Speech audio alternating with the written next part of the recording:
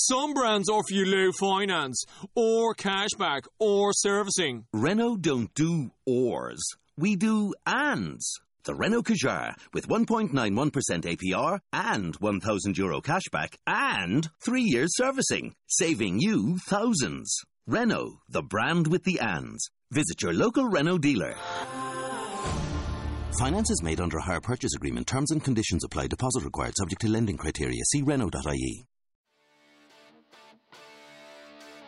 Welcome to another podcast by InsideCarolina.com, the independent voice of UNC Sports, your home for Tar Heel football, basketball, and recruiting.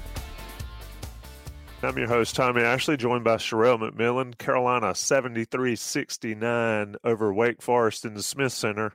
Sluggish ball game, not a pretty ball game, but Sherelle, Carolina goes on an 8-0 run to win it at the end. Your thoughts? Yeah, it kind of reminded me of a lot of the NCAA tournament games from last season. It wasn't an especially great performance from North Carolina. Just looking at the box score, 39% from the field, 31% from three, and 66% from the free throw line.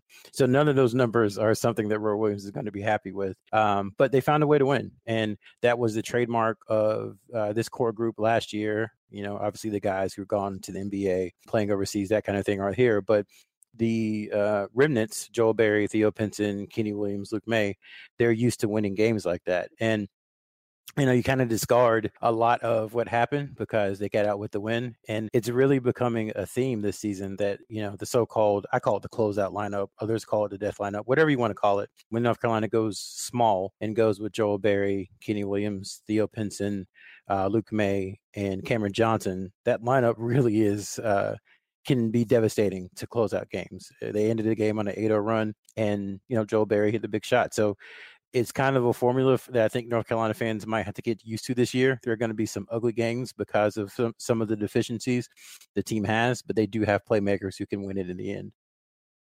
Sherelle, watching the ball game, I mean, those post-Christmas games are always usually pretty ugly. But let's talk a little bit about some concerns. And you know, it's easy to slough it off as a post-Christmas, you know, thing, but Wake Forest had to go through it as well.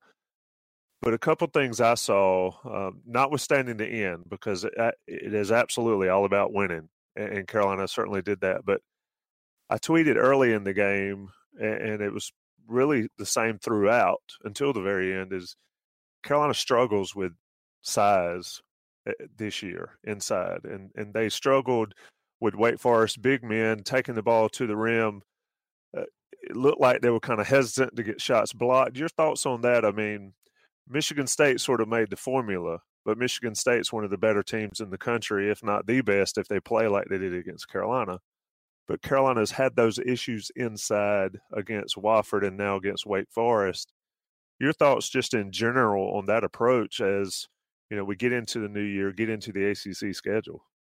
Yeah, I think you're starting to see that these guys are freshmen, and as the talent, the opposition of the talent of the opposition improves, some of those deficiencies are going to come to light. And I think strength is a major issue for two of the big men, for Manley and for Brooks. I think Huffman, he has some other issues that he has to work on. But, you know, some of their play in the preseason, and this isn't disparaging them or anything, but as we've said so many times over and over again, they are freshmen. Roy Williams has said it. They aren't able to do some of the things he'd like to do. But I think what you're saying is that they are getting used to playing this level of competition, and they really have to work on their strength. I think it was the Jackson guy from Wofford. He had 4 or 5 blocks. And then today, Darrell Moore, I believe, had a career high 6. So you see their inability to finish around the rim. And, you know, I think there's going to be more of this as North Carolina continues throughout the season. It really is going to be the guards and the forwards who, you know, handle most of the scoring. And as they go, that's how the team goes. And I think the freshman big guys will try to find their way. They'll continue to be inconsistent. You know, one game, who knows, against Florida State and Virginia, the next couple of games, they might look great. But I think that's what North Carolina fans have to just get used to, is that those three guys are going to be inconsistent as they grow in the North Carolina system. Talk to me about Pinson and Berry. Again, they came up huge at the end. Pinson had some nice plays in winning time, big free throws. Barry, of course, hit the shot. But those guys, watching the game, and again, I'm not trying to sound so negative, but I know how people will take this ball game. I mean, Wake Forest is solid, I think. They've got some good players. Randolph Childress's bloodline is alive and well in Winston-Salem there with Brandon Childress, but Barry and Pinson, to me, seemed out of it from the very beginning. And not saying they weren't playing hard, but it just, to me, watching, I see two guys that are seniors that are being inconsistent as well. Your thoughts on that? I mean, is that too harsh, or is that just putting too much on those guys? What do you think about that? No, I think it's fair, and I don't think you're being overly negative. You know, after the Wofford game, you know, you can excuse that as okay, they had a break. You can make up excuses for the Wofford game because that just typically doesn't happen. Against Wake Forest now, this is 2 or 3 games where Carolina's kind of looked like they were stuck in the mud a little bit.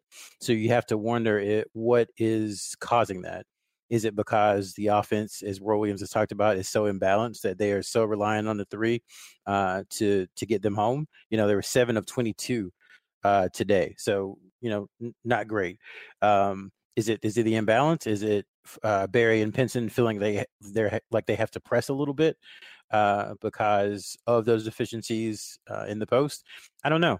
I think what you'll continue to see is Joel Barry is going to take and make a lot of shots. He's going to miss a lot of shots too, just because he feels that pressure that he has to carry the team on his shoulders. I think Pinson, for the most part, had a pretty good game. He had 3 turnovers listed in the box score. You like to see those come down a little bit, but he is North Carolina's best playmaker. I don't think it's really close right now. So you're willing to live with some of those mistakes because in the second half, when he started, taking the ball at the top of the key, he made some tremendous passes, and really his energy, I think, helped North Carolina a ton. So all that to say, I think Barry and Pinson feel the pressure of being the guys now. Last year, that necessarily wasn't the case. They could kind of, I don't want to say take a game off, but North Carolina had Justin Jackson and Isaiah Hicks and Kennedy Meeks and Tony Bradley, et cetera, et cetera. This year, they don't. And so Barry and Pinson are going to have to do a lot more every game. And I think that's where they're at. So, they have to realize the situation, and they have to, frankly, trust their teammates a little bit. I'm not saying they don't now, but they have to show it in games. I agree with that. Kenny Williams also struggled from the field, did hit a big shot there. Pinson, Luke May, Luke May is limited, but when you look at his box score, he struggles going up against a shot blocker, but 7 for 18, yes. But he did finish with 17 and 15, just another solid game from him. Even when it looks like he's struggling, he puts up 17 and 15, Sherelle. Yeah, and that's where, again, somebody has to grab those rebounds. So if the 3 big guys aren't going to do it, then Luke May is the beneficiary. And he, to his credit, he's not just living at the 3-point line.